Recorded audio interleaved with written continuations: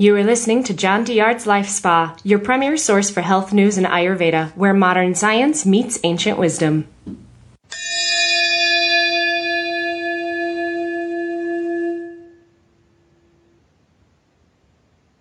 Welcome, everyone. I'm Dr. John Douillard, and welcome to our podcast where I have the incredible pleasure to introduce Dr. David Frawley, the author of his new book, The Art and Science of Vedic Counseling. We'll post this book on our website. You can see it. I am super excited about this interview. I have a passion for Ayurvedic psychology, and we are all about to talk to the expert in this field. Let me give you a quick and brief intro to Dr. David Frawley. Doctor of Lit is the author of nearly 50 books on related Vedic knowledge and Vedic teachings of Ayurveda, Yoga, Vedanta, Vedic astrology, have been published in more than 20 languages over the past several decades. His most recent title, Art and Science of Vedic Counseling, shows us how to integrate these related disciplines into a comprehensive life guidance approach. Dr. Frawley is the first Western Vedic teacher to receive the prestigious Padma Bhushan Award, which is the third highest civilian award from the President of India for his pioneering work in Vedic education. He is the director of the American Institute of Vedic Studies in Santa Fe, New Mexico, along with his wife, Yogini Shambhavi Devi, which offer the online courses and regular retreats and training programs in various countries. He sees Vedic knowledge as a vast resource to help us to connect to our deeper selves and universal consciousness that is the key to both healing us personally and for world peace. I've known Dr. David for many, many years, 20, pushing 30 years maybe, I'm not sure.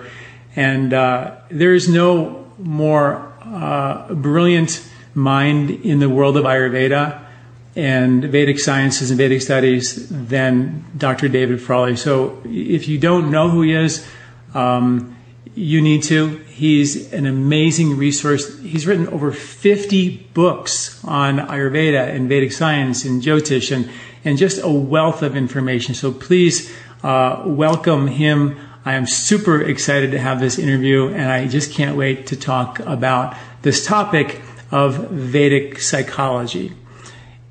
Vedic psychology is something that's maybe the most important piece of an interaction between a doctor and a patient.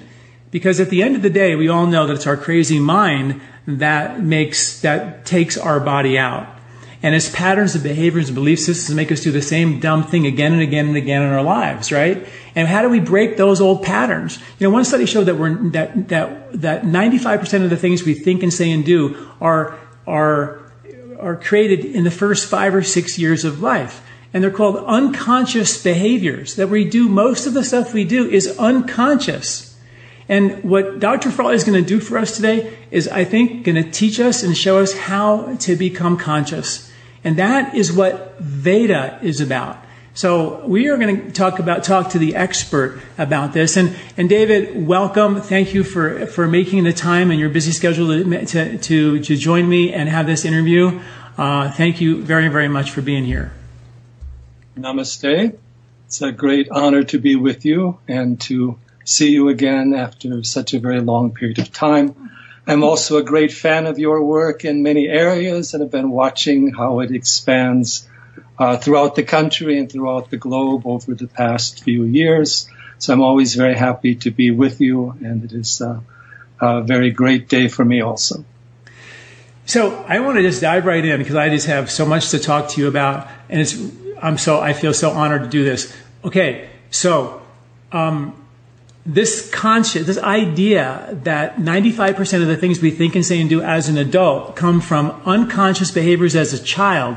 Can you talk to me about that from a Vedic perspective, and what are some of the strategies we can do as adults to unravel that? Yes. Well, there are a number of factors involved. First of all, most of what we do is, of course, upon karma. And these karmic forces are set in motion not only earlier in this life, but also in previous lives.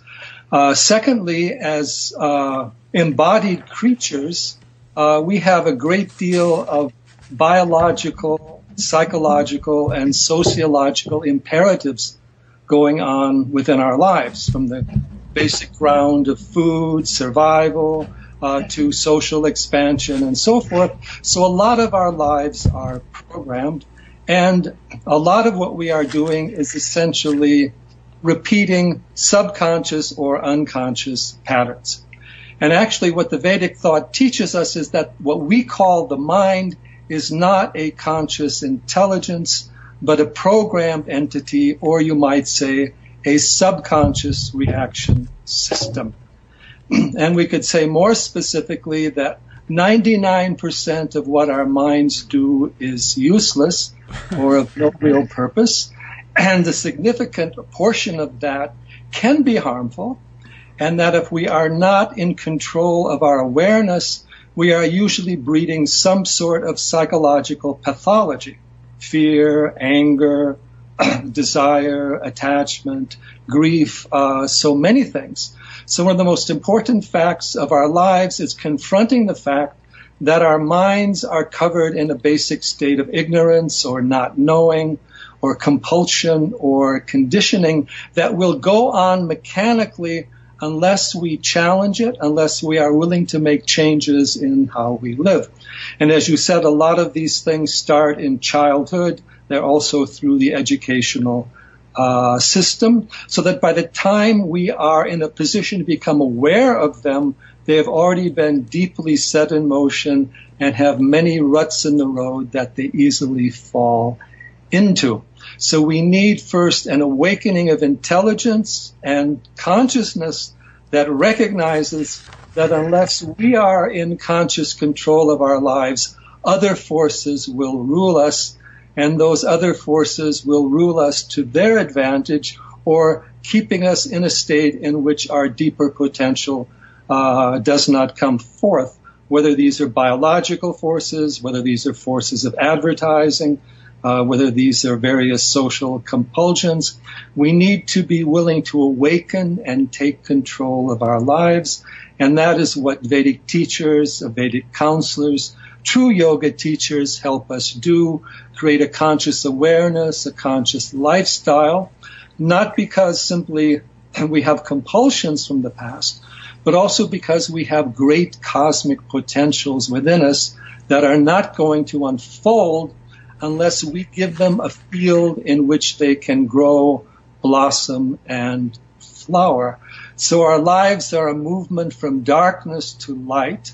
But even though that darkness can be very deep or very difficult to work with in some ways, there is an equal and more powerful light that we can connect to if we learn how to break down these attachments, conditionings, and understand the deeper awareness within us, which is on the other side of what we call the mind.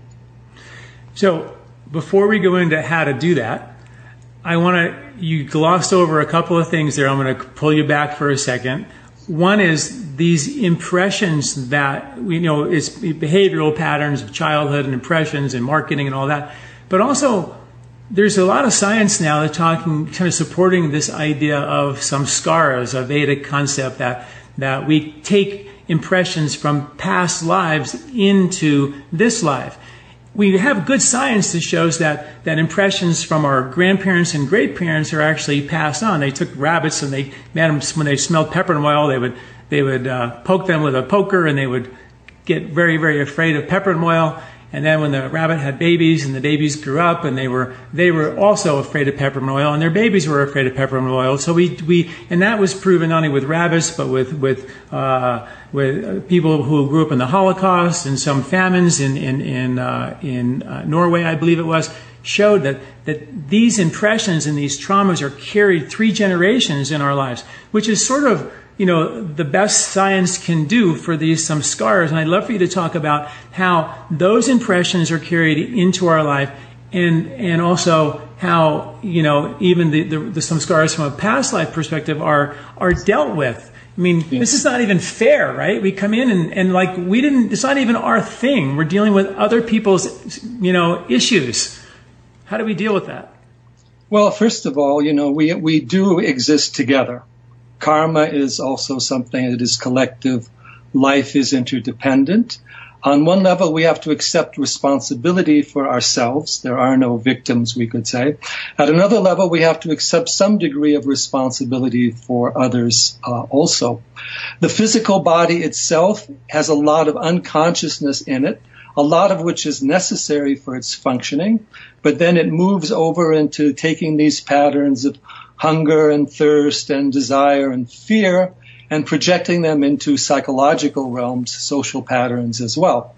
Now, we do have certain genetic conditioning. We also have a certain shared awareness or mentality or collective mind with our family and our society, which is also, of course, reinforced through education. But besides this genetic pattern, we also have our own karmic or samskaric pattern at an individual level. Now, that is related to the karma of people around us, but it is also unique to ourselves and carries on certain tendencies. Many of them we do not know, some very high, some very low, so that essentially we're living half asleep and we're not aware of who we are, and our society does not give us the tools to wake up. We're living in the dream of our samskaras. We're living in the dream of our individual and collective karma, and we only have a clear awareness at certain times of the day.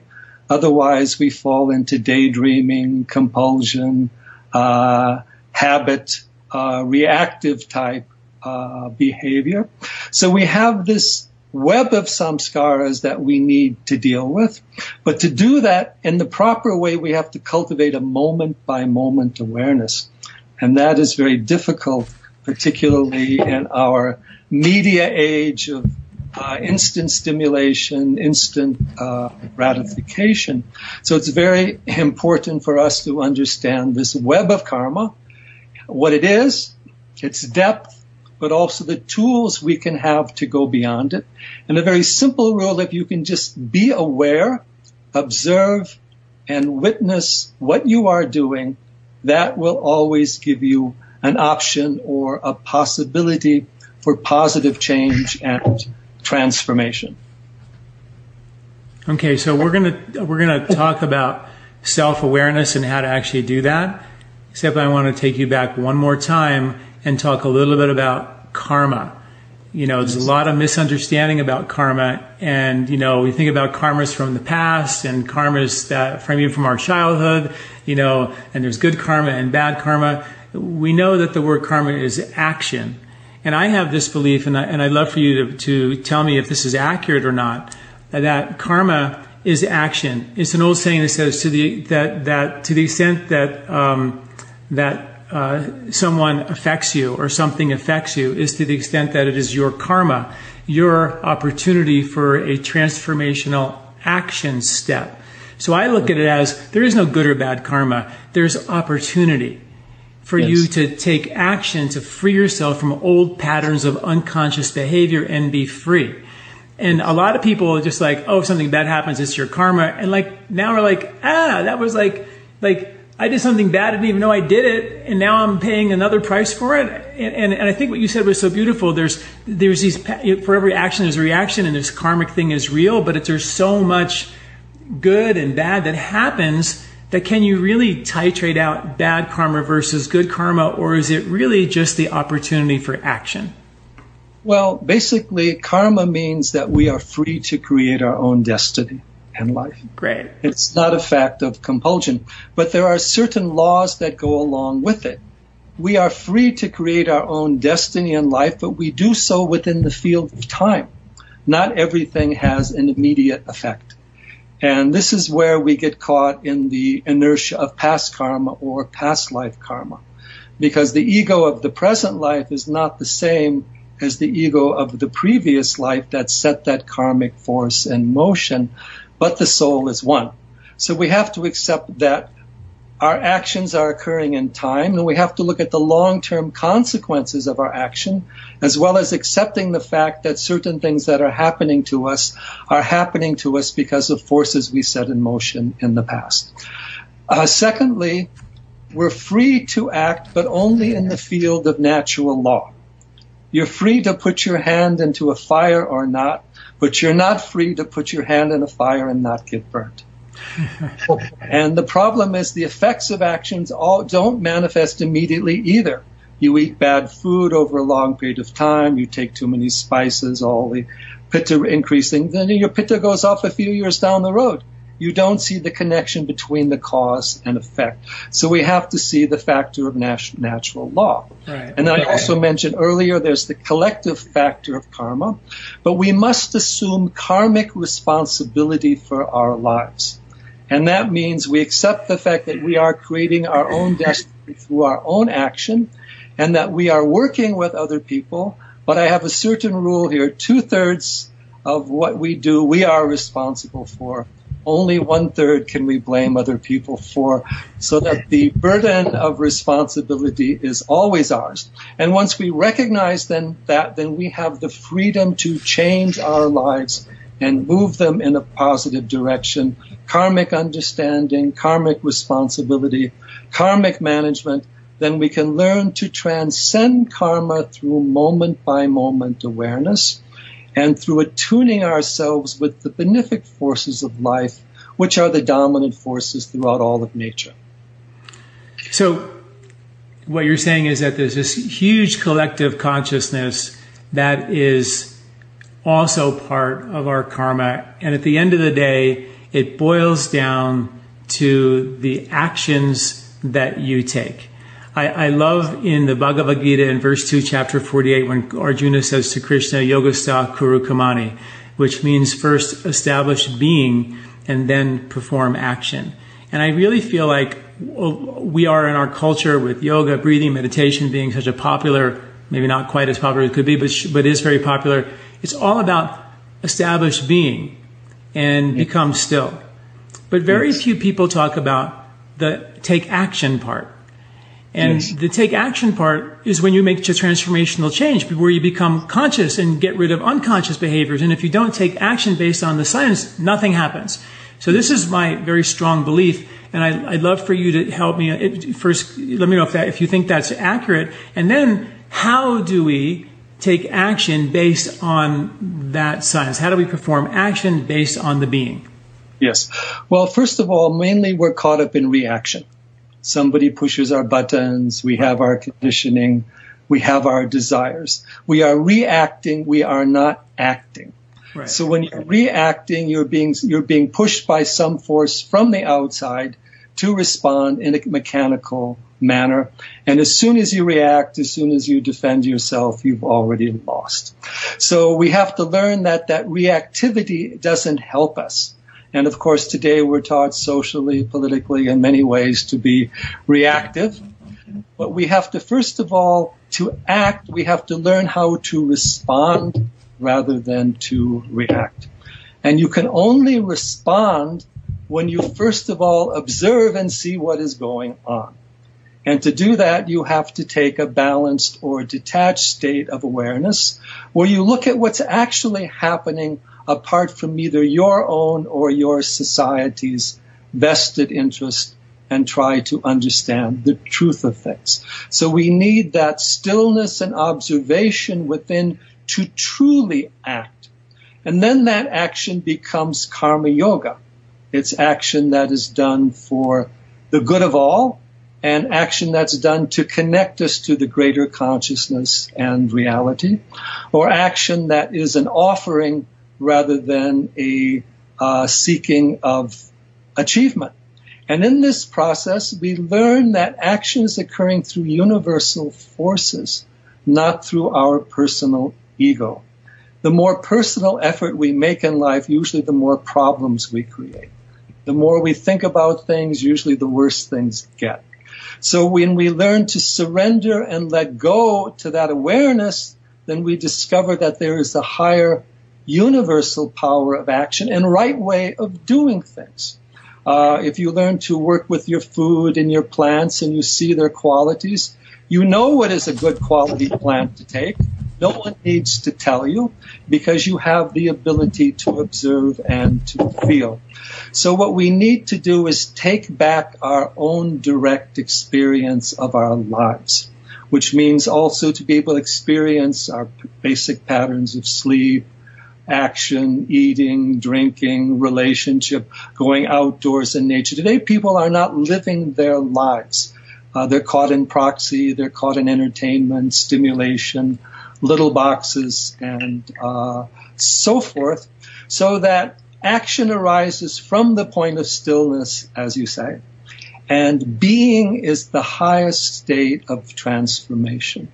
If we can touch that place of stillness within, then that will allow all the forces of transformation to come forth like the moving of a wheel around a central axis. So you hit the main point. We do our action from a state of yoga or balance, and then the action follows the universal flow rather than our personal will, and it has the ability to integrate and to heal rather than to try to dominate or control. So you said being is the most powerful form of action. Transformation. So are you saying that you could truly meditate your karma away without an actual action in this realm, laying down new neural pavement in your brain? You can do it just from that state of being? Well, first of all, being has no karma. Karma belongs to the body and the mind. And the mind and body are built up of karmic patterns. But deep within us, we have a core of awareness in the present, in the presence of being. So that is not limited by time. So when we can move into that, then we can create that clear space that sort of then allows that you could say karma is like a turbulent lake. When we get into that clear space, we allow that to drain or to flow away, or the stream to move on. So that inner stillness is beyond karma and can transform karma, but we can only move into it slowly and bit by bit at different levels. Asana is there to bring stillness, to heal the body, pranayama to balance the breath, to heal the prana, and so forth into the deeper senses and mind.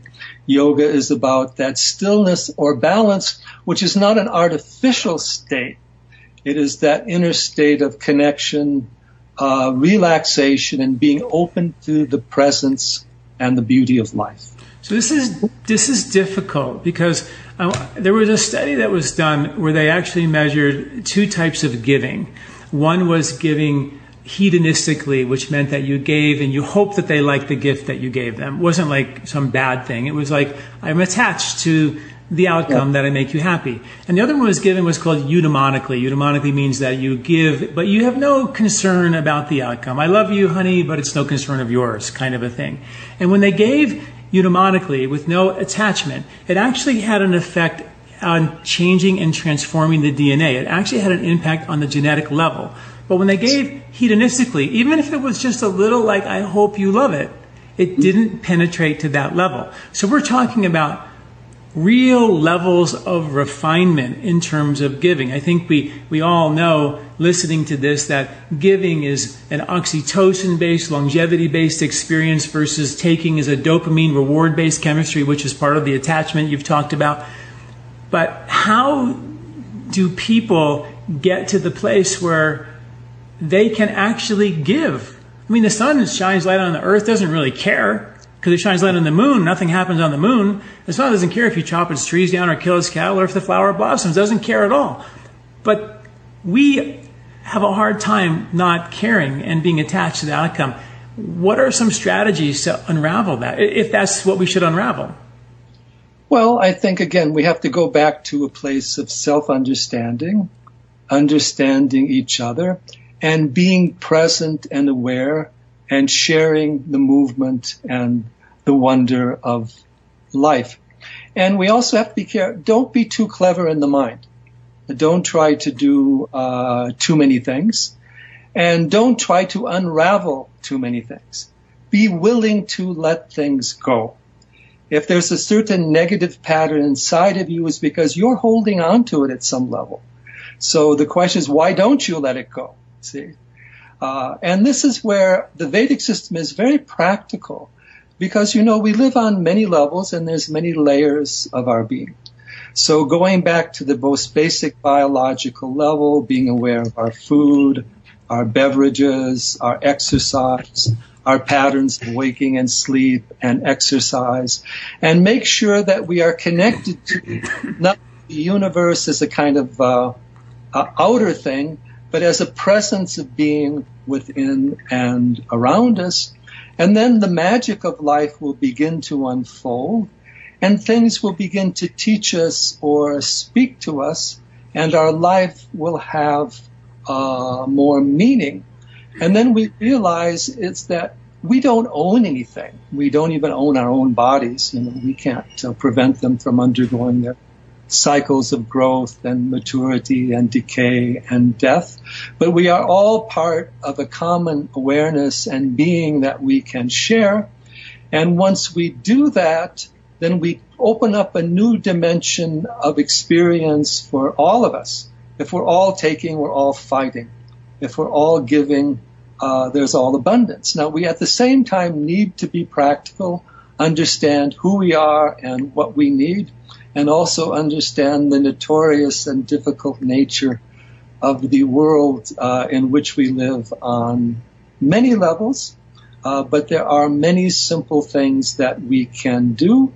And then we start to build and grow this process of moment-by-moment awareness, right living, right relationship, right diet. There's so many ways it can be approached through Ayurveda and yoga and related healing systems.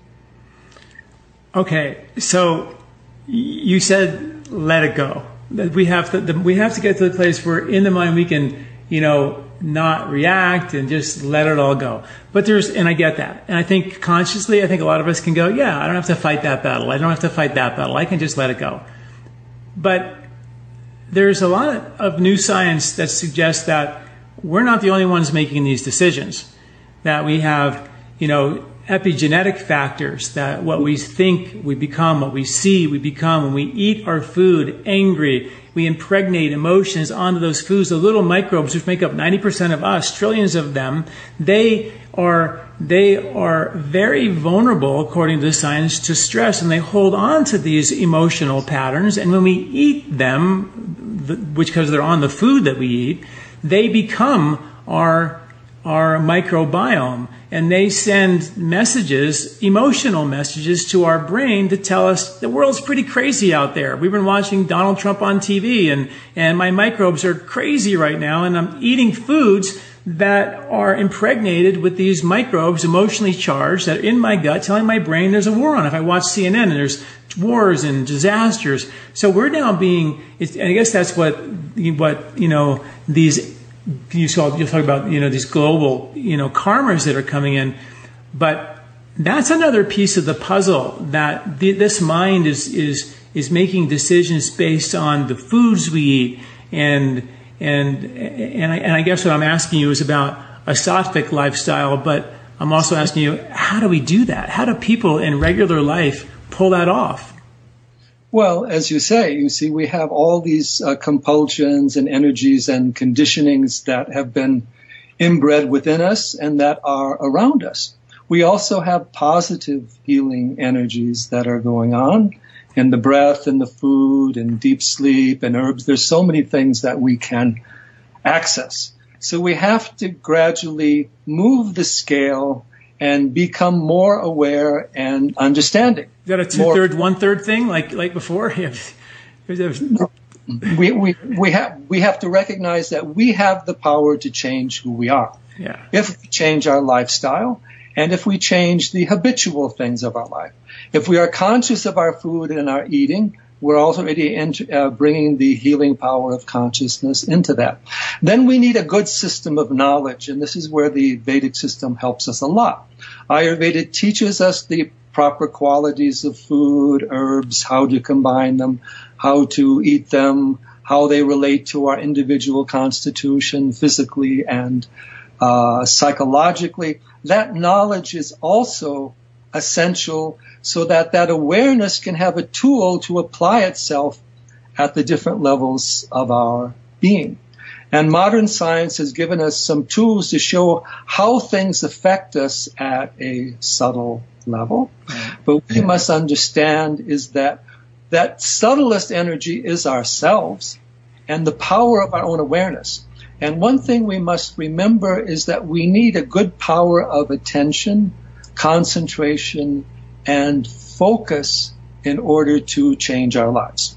And that's where it's good to be in touch with a good counselor or teacher or healer who can reinforce that inner voice and that inner knowledge and that inner pattern. Otherwise, it's easy to get lost in this ocean of influences around us. And it's also easy to fall into negativity and depression.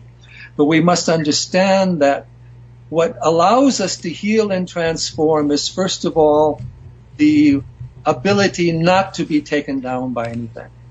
The ability that we always cultivate that sense of the greater purpose, value, good, and truth. So the way of knowledge and connecting to the teachers helps us do that. But it is a very daunting thing for us today. And that's why we need to create alliances, friendship, family, and community, because the weight of social influence is always difficult to overcome, but it can be done.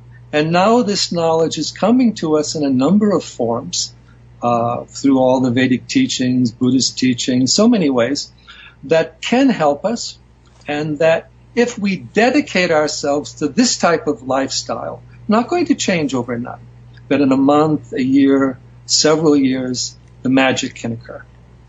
So I want you to talk to me a little bit about what we're talking about is a sattvic way of life, which is a giving, loving, oxytocin way of life.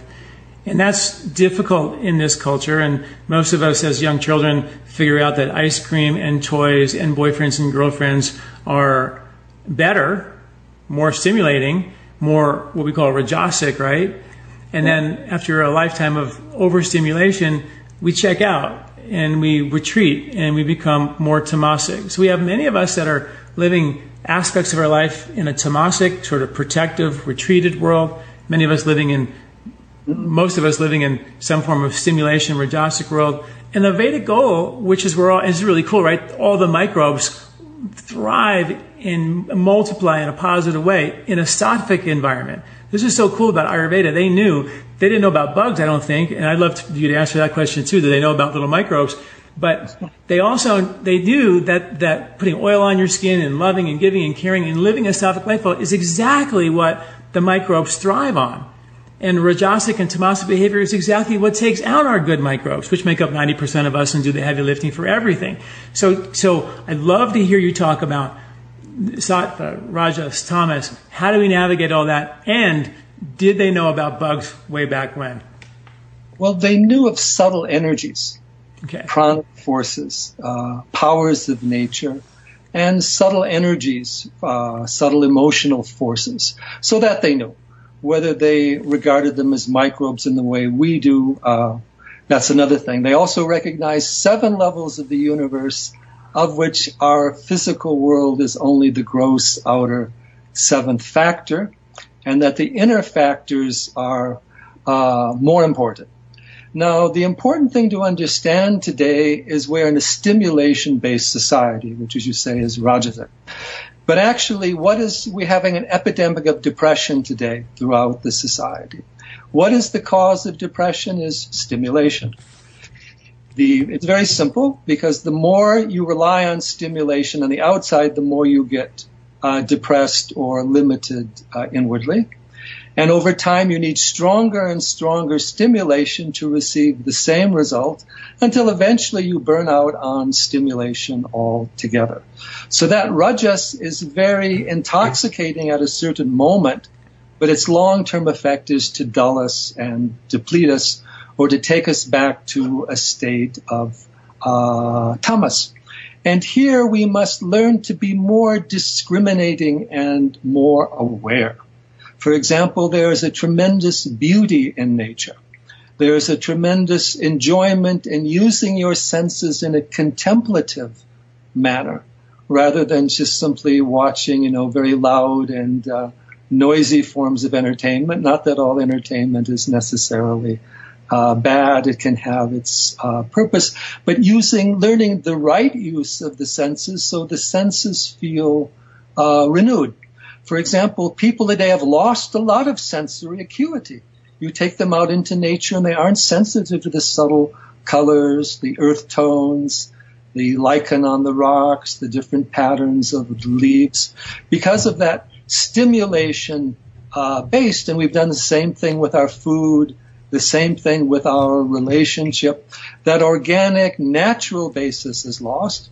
And then we've forgotten that there is a deeper spirit, awareness, and unity pervading life and connecting us together, and that we can also move into. They always ask me about children. Take your children out into nature, first of all. Let them experience the prana. Let their energies go. The mind needs space in order to heal. So we need to learn to cultivate these principles of balance. For example, energy is created by space, not by reaction. Reaction, you lose your energy. When you create space and silence, your energy can gather and be transformed. So there are many laws of life, laws of nature, and then understanding the qualities of things, the natural whole food, fruit, vegetables. We all know their sattvic and pranic qualities. And these principles then we can take on. And now we're caught in the drug-based medicine. And the drug-based medicine is also depleting, dulling, creating more tamas. It has a certain place, but it should not be the first recommendation, particularly at a behavioral level. It should be the last recommendation. So this principle of sattvic and natural and aware living needs to be reestablished. And once we do that, we find that life itself is a healing process. We don't necessarily have to take the drug. We can go out into nature. We can work in the garden. We can do some chanting, mantra, meditation, nice dialogue, and discussion. There are these inner secrets of yogic and Vedic healing that are there for us, and that, again, fortunately, we are having access to today now throughout the world. So are you saying that someone who is really addicted to the stimulation of their senses, or really lost in a tamasic world, too old to change, retreated, depressed, are what you just said, is that the solution to take them? Because you talk about in your book going from tamasic behavior to rajasic to sattvic and always trying to go back in that direction. Are those, or are there other strategies for people who are lost in the tamasic box? How do we unlock that box and get them out on the road to... See, the mind is an addictive mechanism, essentially. And so we've set in motion certain addictive patterns. And once they've reached a certain density, they kind of crystallize. Tamasic, they almost become solid. They're very difficult to change. But there are ways of change, the application of Agni, or heat, or the principle of tapas, getting the digestive fire going properly again, so at least we're digesting the food properly. Then developing the acuity of the senses. There's always something you can do. There's always something someone can do.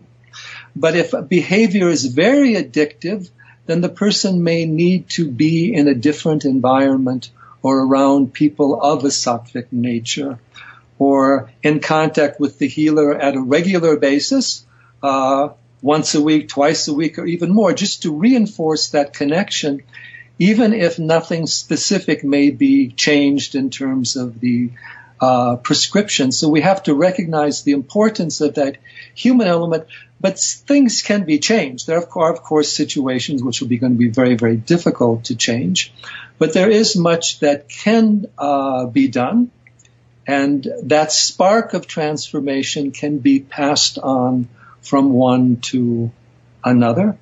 So we need to do the best we can, And gradually, once that fire is started, it reaches a certain threshold, then it will continue of its own.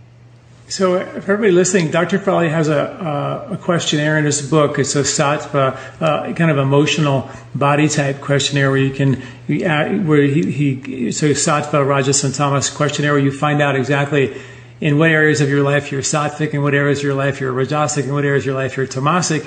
And would it be good for people to use that and go, okay, if I'm tamasic around money or I'm tamasic around this aspect of health, would that be where they could start? You can, okay, now I've identified the problem. I am tamasic in this area. Maybe we deal with the rajasic tendencies later, but start with the tamasic tendencies. Would that be a good place for folks to start?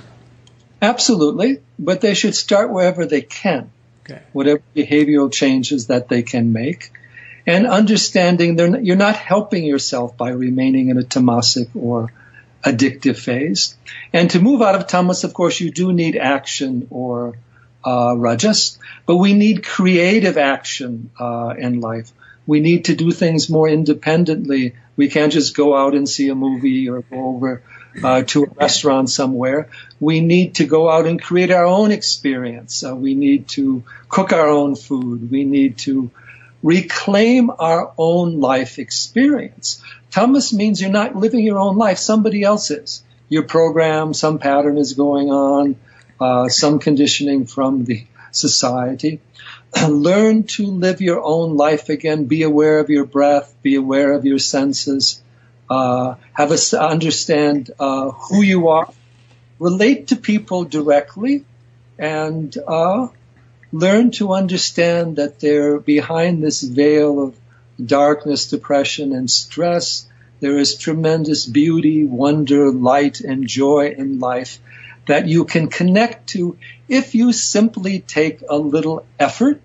If you could take 1 hour a day for a year, definitely major changes can occur, but you have to be willing to make that effort, not as a kind of personal assertion, but a faith in life and a willingness to work with the factors of your life in a positive way. You can change your inclination. You can start drinking herbs. You can take your food differently. You can do yoga as an exercise. You can take a retreat out in nature. You can did the panchakarma therapy. Do something new and different that awakens your own healing power and connects you with this deeper wisdom of life. Not that difficult, but it has to be done consistently, and find a mentor, a guide, a counselor to connect with on a regular basis to reinforce that. Thus, the idea of having a Vedic counselor, someone who can actually guide you and hold your hand through this transformational process, is really important. I want to also say that I want to remind the listeners that when you listen to Dr. Frawley, he says some amazing things, like sort of like off the cuff. And I just want to teach us how to listen to you, which is to really kind of listen to every single word, because some of the stuff you say is so profound. Some of the stuff is sort of like, we've heard and it's good and it's wonderful, but some of the stuff you're saying is so profound. I want to just keep stopping you and go into that. But I just want to remind people, if you don't know Dr. Frawley like I do, and a lot of my listeners don't know you, and I'm so happy to introduce him, you have to listen really carefully and you have to hear every word, because he's so brilliant. And I'm going to try to dive in a little deeper in some of these areas. Like you mentioned nature a lot lately in the last 5 minutes. There's a study I just wrote an article about a study that showed that people who live around more greenery live significantly longer. It extends life. We know that nature is an ojas builder. Yes. So, and I would love for you to tell us all about ojas, because I think there's something to do with that. If you don't have any ojas, how can you make this transformational change in your life, right? So yes. I'd love to hear you talk about that. Okay. Well, ojas is the essence of our positive vitality. We have a certain amount of congenital ojas that we are born with. We also have a certain amount of ojas that we can derive from the food. We also have certain samskaric patterns that connect us to certain patterns of ojas. And ojas is also pervading nature as this inner sense of strength. And it's intimately connected to the pranic force, the life force, and also to the tejas force, or to this, you might say, deeper inner fire energy. Now, we connect ojas with both physical and psychological immunity, and inner strength, but also patience, attention, self-consciousness, and willpower, and the ability to be in control of your life in a positive sense, in the sense that you don't just do what other people want you to do, you don't just follow the trend of the desire, you have your own inner being, stability, and purpose. Ojas is also a power of stillness, silence, balance, and collectiveness, where we integrate and hold together all the different aspects of our being. And ojas is based upon a certain faith or openness to transcendence. We are not just who we are limited to at this particular moment in time. We are swimming in an ocean of universal forces, and mainly we're pushing them away. But we can also let them come in. So in our connection, this greater unity with life, like the unity of nature, we gain a certain ojas. For example, if you're on a high mountain contemplating the distant horizon, there's a certain ojas that will enter into the mind. Similarly, as we face our obstacles in life and grow, we gain more strength and more ojas. We shouldn't run away from obstacles. We should recognize that life is an opportunity to grow and transform. And if the divine loves us, then we may get more greater difficulties because it gives us an opportunity to grow. It's like a heavier weight that you need to lift that will give you greater strength. So we need to understand how we can hold and consolidate ojas, where we can get ojas from, and how we lose ojas. And we lose ojas a lot through doubt, through negativity, through excess activity, through overstimulation, and this inability or unwillingness to cultivate that silence, stability, patience, and even more important than physical immunity is the psychological immunity, meaning that we don't get taken in by every little stress, worry, anxiety, and change, that we recognize that we have an eternal being and purpose in life.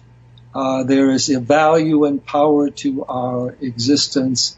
And if we are true to our nature, then life will unfold in a way that will bring maximum growth and transformation for us. So if is ojas the thing, if we could create and build more of it, would that be the platform from which we can make this transformational change?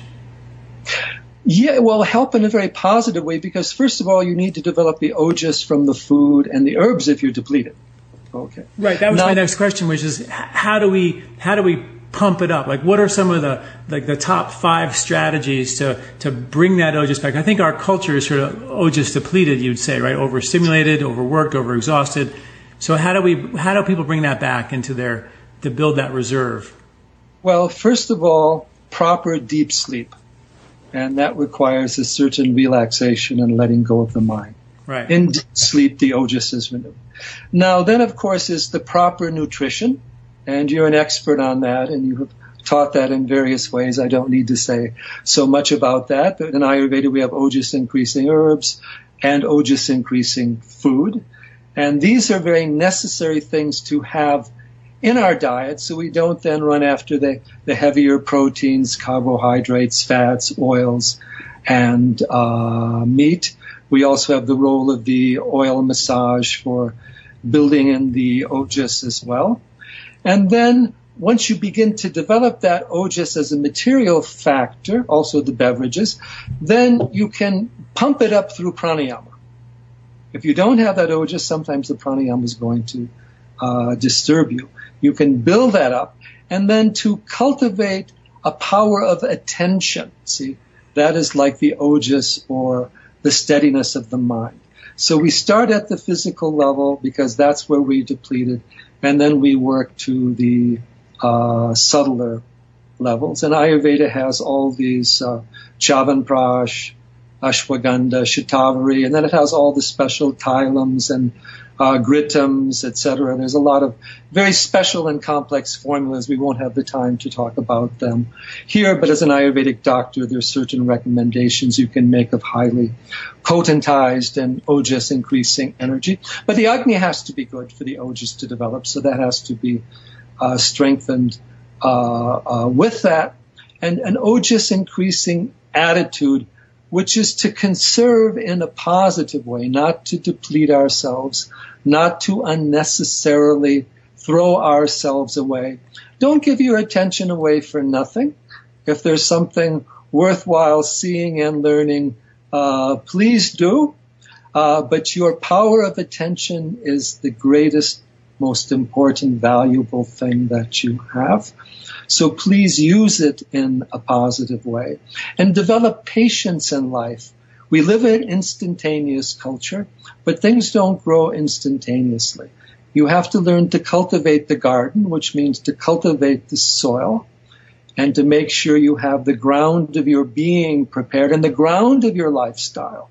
And then so many things can grow out of that. So that's why we emphasize the basics of life, patterns of waking and sleep, patterns of exercise, food and beverages. We take so many negative beverages.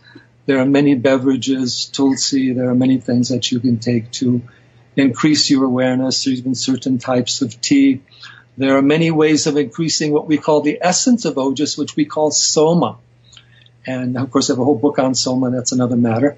But the soma is the positive secretion of the tarpa kapha in the brain, which is the result of having ojas.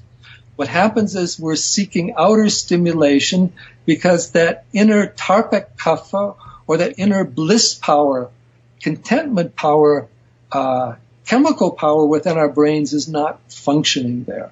And it's not functioning because it doesn't have the food, the sensory impressions, or the positive relationships to support it. So we need to learn how to do that.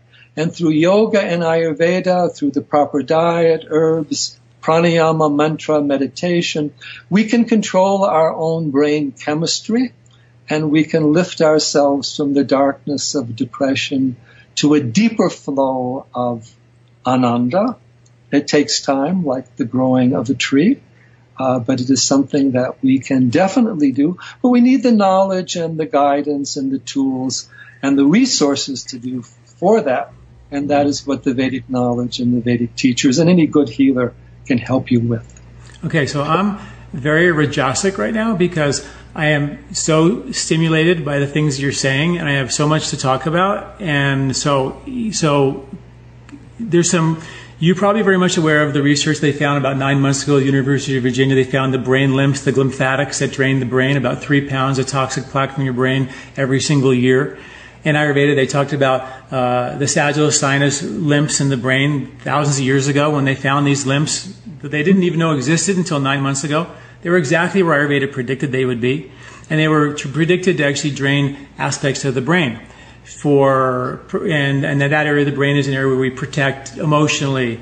And there's a connection there between, they now made the connection between not having good brain lymphatic drainage. You mentioned sleep for ojas, and most people can't sleep. If you can't sleep, your brain can't drain. If your brain can't drain, the brain gets filled up with this toxic plaque, which doesn't let the tarpaka kapha, which is an aspect of the brain, produce the ojas or the soma to provide the brain chemistry with that youthful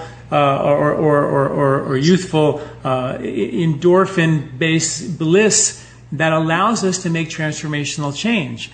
So this is like this is what I write about a lot as ancient wisdom and modern science, but I am so curious to know about your take on this new discovery of the brain lymphs and more detail about how these brain lymphs actually work from a Ayurvedic psychology perspective. Okay, there's several things here. First of all, the brain heals itself and cleanses itself in the state of deep sleep. My current study, I'm doing a whole book on the states of waking, dream, and deep sleep, particularly the state of deep sleep, because it's very, very essential. But in order to reach the state of deep sleep, you have to prepare properly. And what we do is we overstimulate the mind and the nervous system, particularly in the evening. So it's very important to shut the technology down at least 2 hours before you go to sleep. Have some natural beverages that help you with the sleep, some oil massage, some meditation, some relaxing pranayama and mantra, because that is the key to your renewal. Not the workout you do during the day. The workout you do during the day is very important. Then in the Vedic system, the second part is we have an understanding of the channels or the nadis.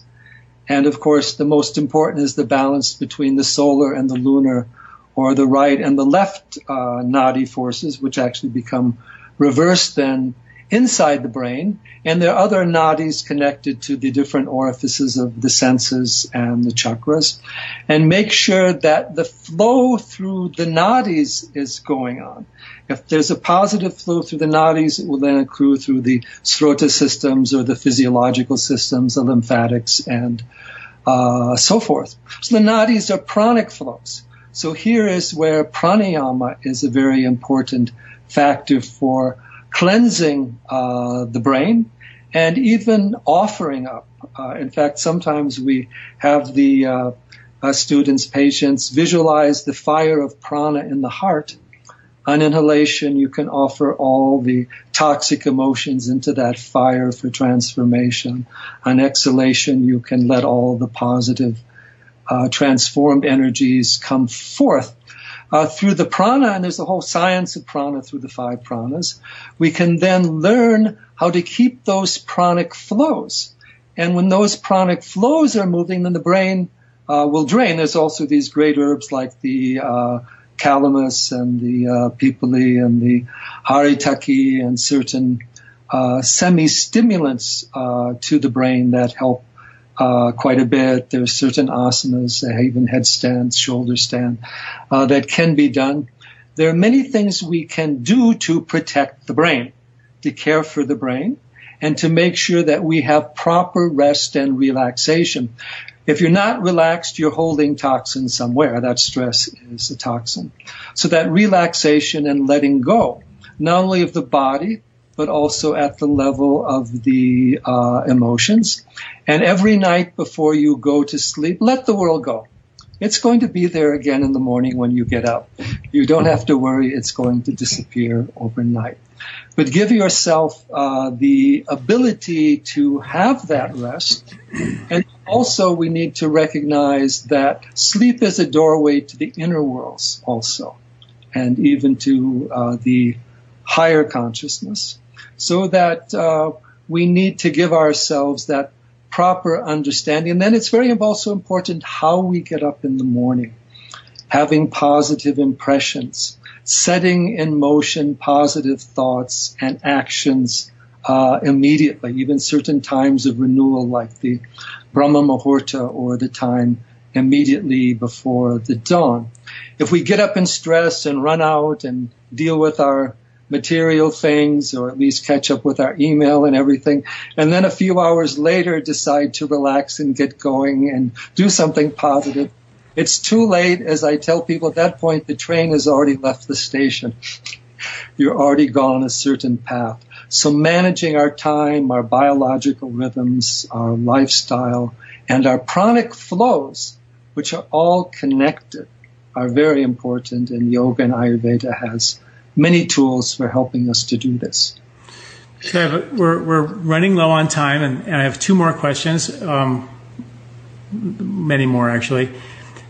I want you to expound on the idea that rasa, which is a word that is used in Ayurveda for things like taste, for the emotions, and it also is for lymphatic flow.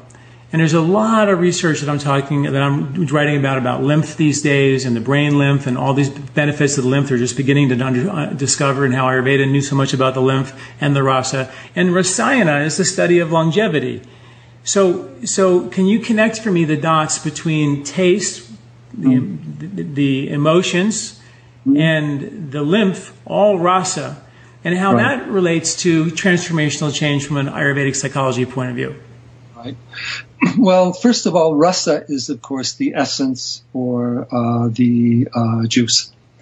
And the lymphatics is the essence of the food, the essence of the beverages even more so. And it's the nutritive pool that feeds all the tissues and all the dhatus and all the organs. It's very kapha in nature. It's very much like the mother that takes care of you. Now, taste with the rasa is a way in which we get a sense of the subtle essence of something as apart from its particular gross form. And these rasas then also have certain effects, stimulative, addictive, or even the 6 rasas in Ayurveda, the 6 tastes, and as you know, all the different things that they do to us and how they affect us. But the rasas are also affecting us emotionally and also stimulating the prana in various ways. That's why things like spices or aromatherapy have such an effect, because of the rasa involved. And essentially what we're doing, all of life is a formation of creating deeper and deeper rasas. Each dhatu, each tissue is a deeper level of a rasa or an essence coming out of it. Even the mind is the rasa or the essence of the body. And at the deeper level, we have a certain rasa or essence of our experience, which is generally either happiness or unhappiness or peace or disturbance. This is the ultimate rasa. So rasa is like an alchemical art of cultivating greater refinement and greater sensitivity and deeper discrimination. When you are more aware of the subtle taste of your food, not just the kind of the gross things, but also the subtle natural flavors, then that food will have a more transformative effect upon you. A lot of the rasas we are taking is through our beverages, beer, Coca-Cola. See the type of rasas that we are creating. Herbal beverages are a direct food for the brain. Taking a variety of herbal beverages is actually going to teach the brain a variety of ways of looking at things and help it understand life in various different ways, although there are different beverages that are better for other people or different types of people. And then learning to imbibe the essence. Let's take art. When the artist is painting a bowl of fruit on a table, he's not looking at a bowl of fruit on the table. He's seeing the essence of color and proportion, design.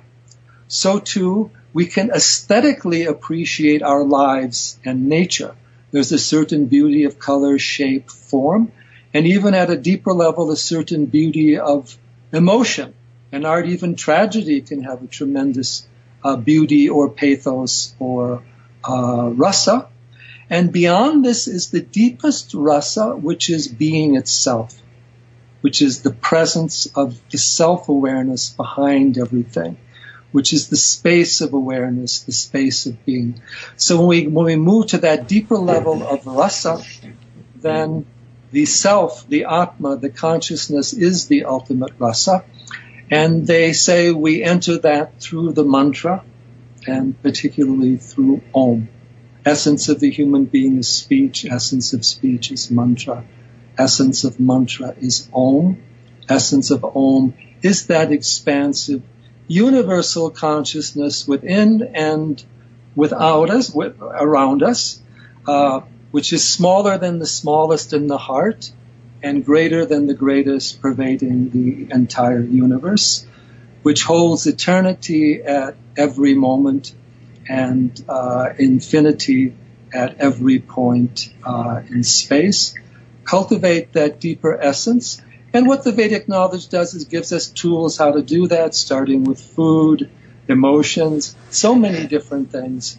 There's the whole science and art of rasa, alchemy you can also call it, ananda, learning to extract the deeper meaning of peace and beauty and harmony from our experience, rather than just being caught in the outer shell of the pain and the stress and the suffering.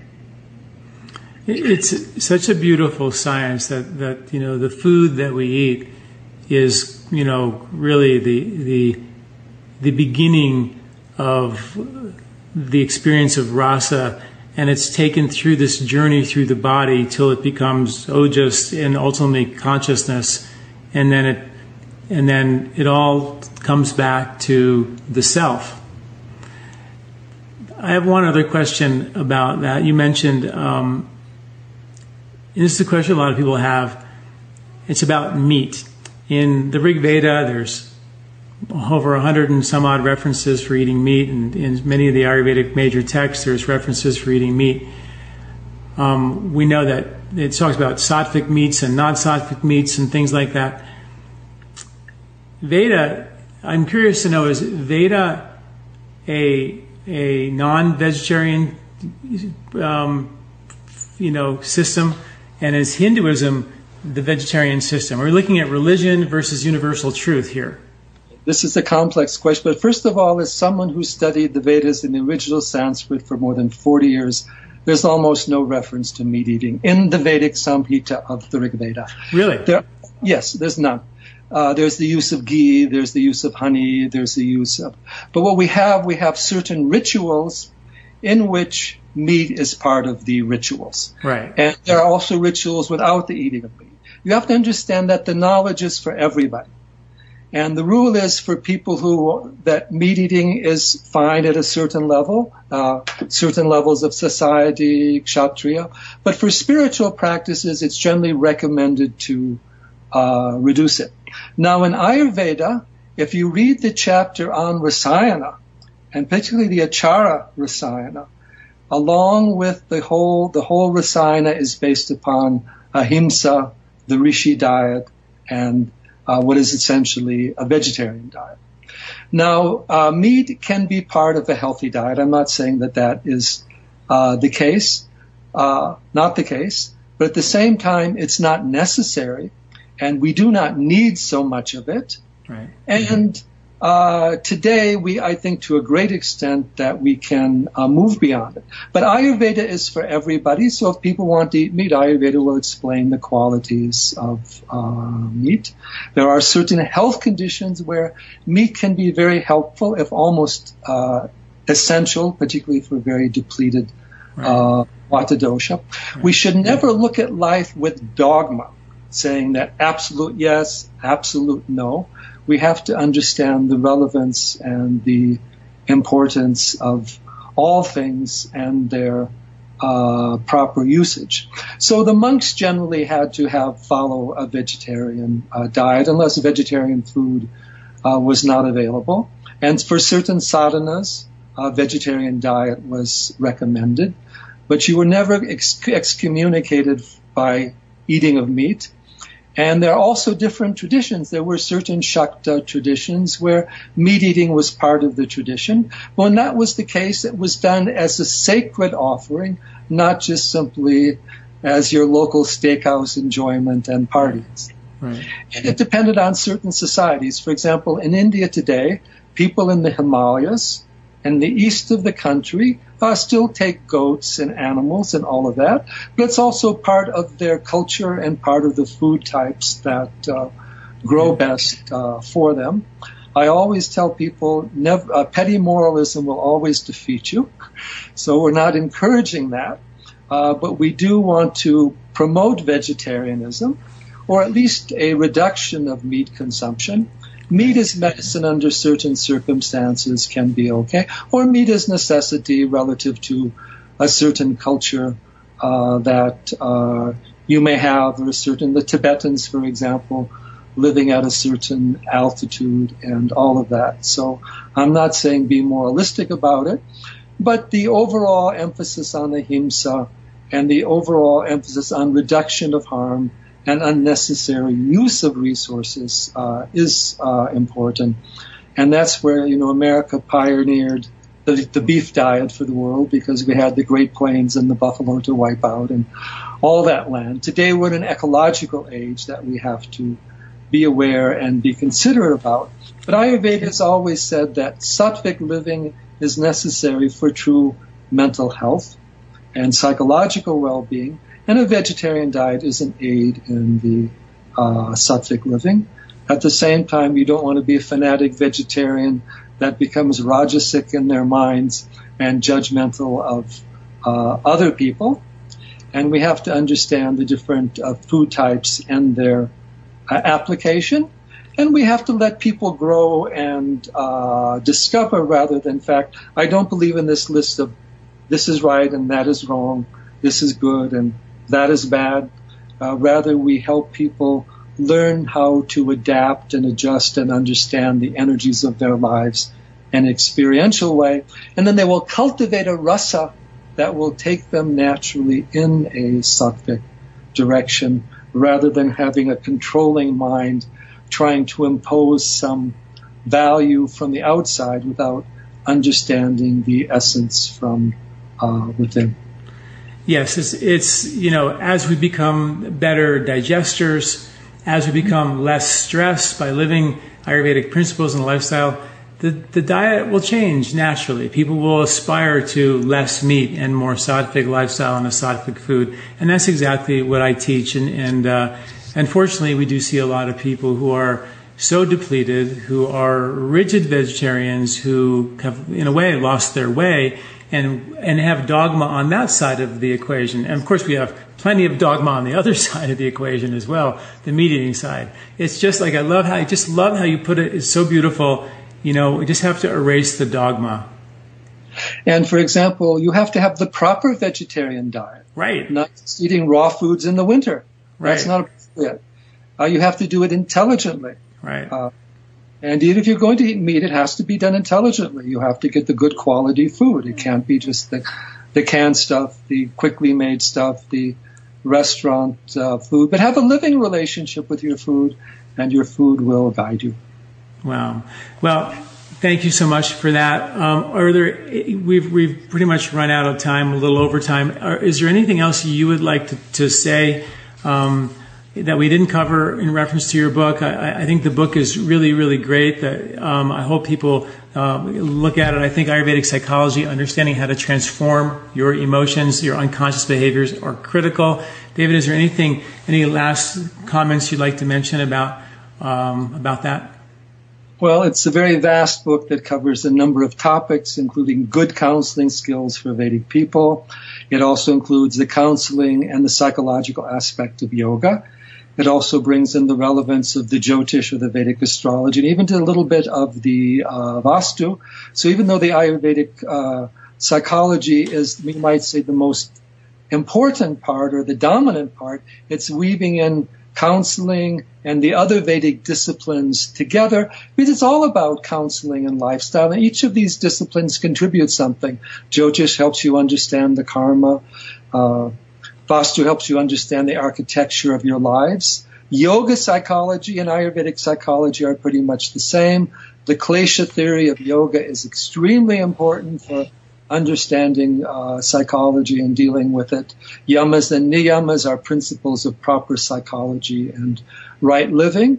And it's not just a question of longevity. Rasayana, Medhya Rasayana is bringing back a greater quality and creativity into our lives. And as many of us are getting older, that is what we need to do, not just simply live longer, but also awaken that deeper rasa and that ability to connect to the greater universal awareness where we can feel that greater wholeness of life.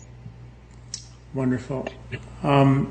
How can people find you? I know we mentioned in the beginning you do a lot of workshops, you have many online courses. How can people find out more about that?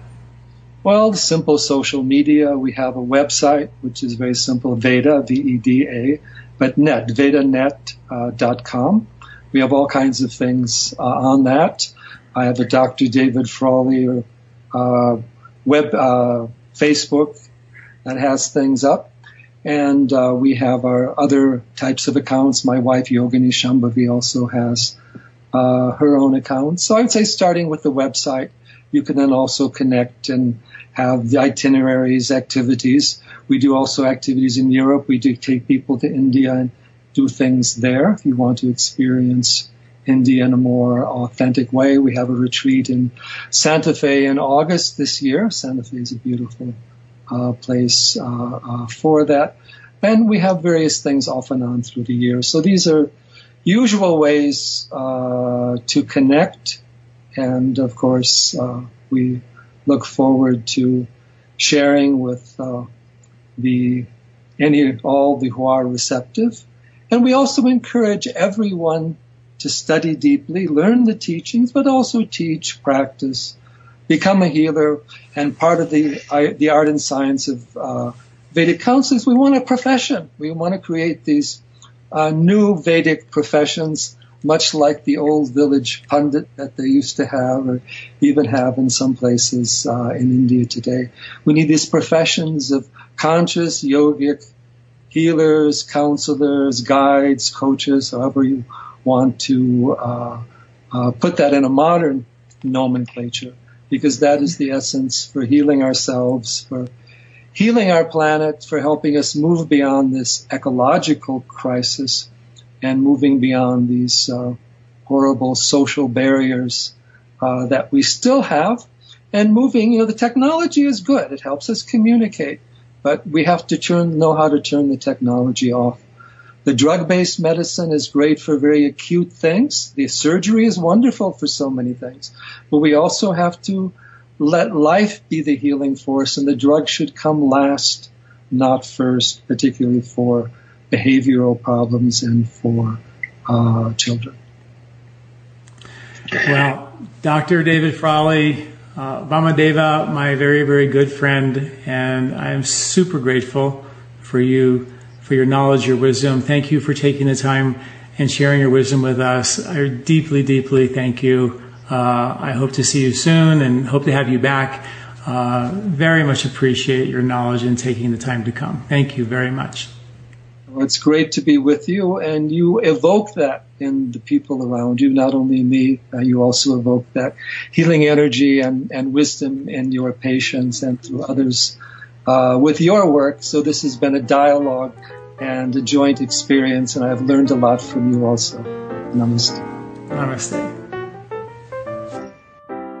Hi, did you like this video? Do you like our content here at LifeSpa? You can subscribe to our YouTube channel at youtube.com/John Douillard right here and get this valuable content.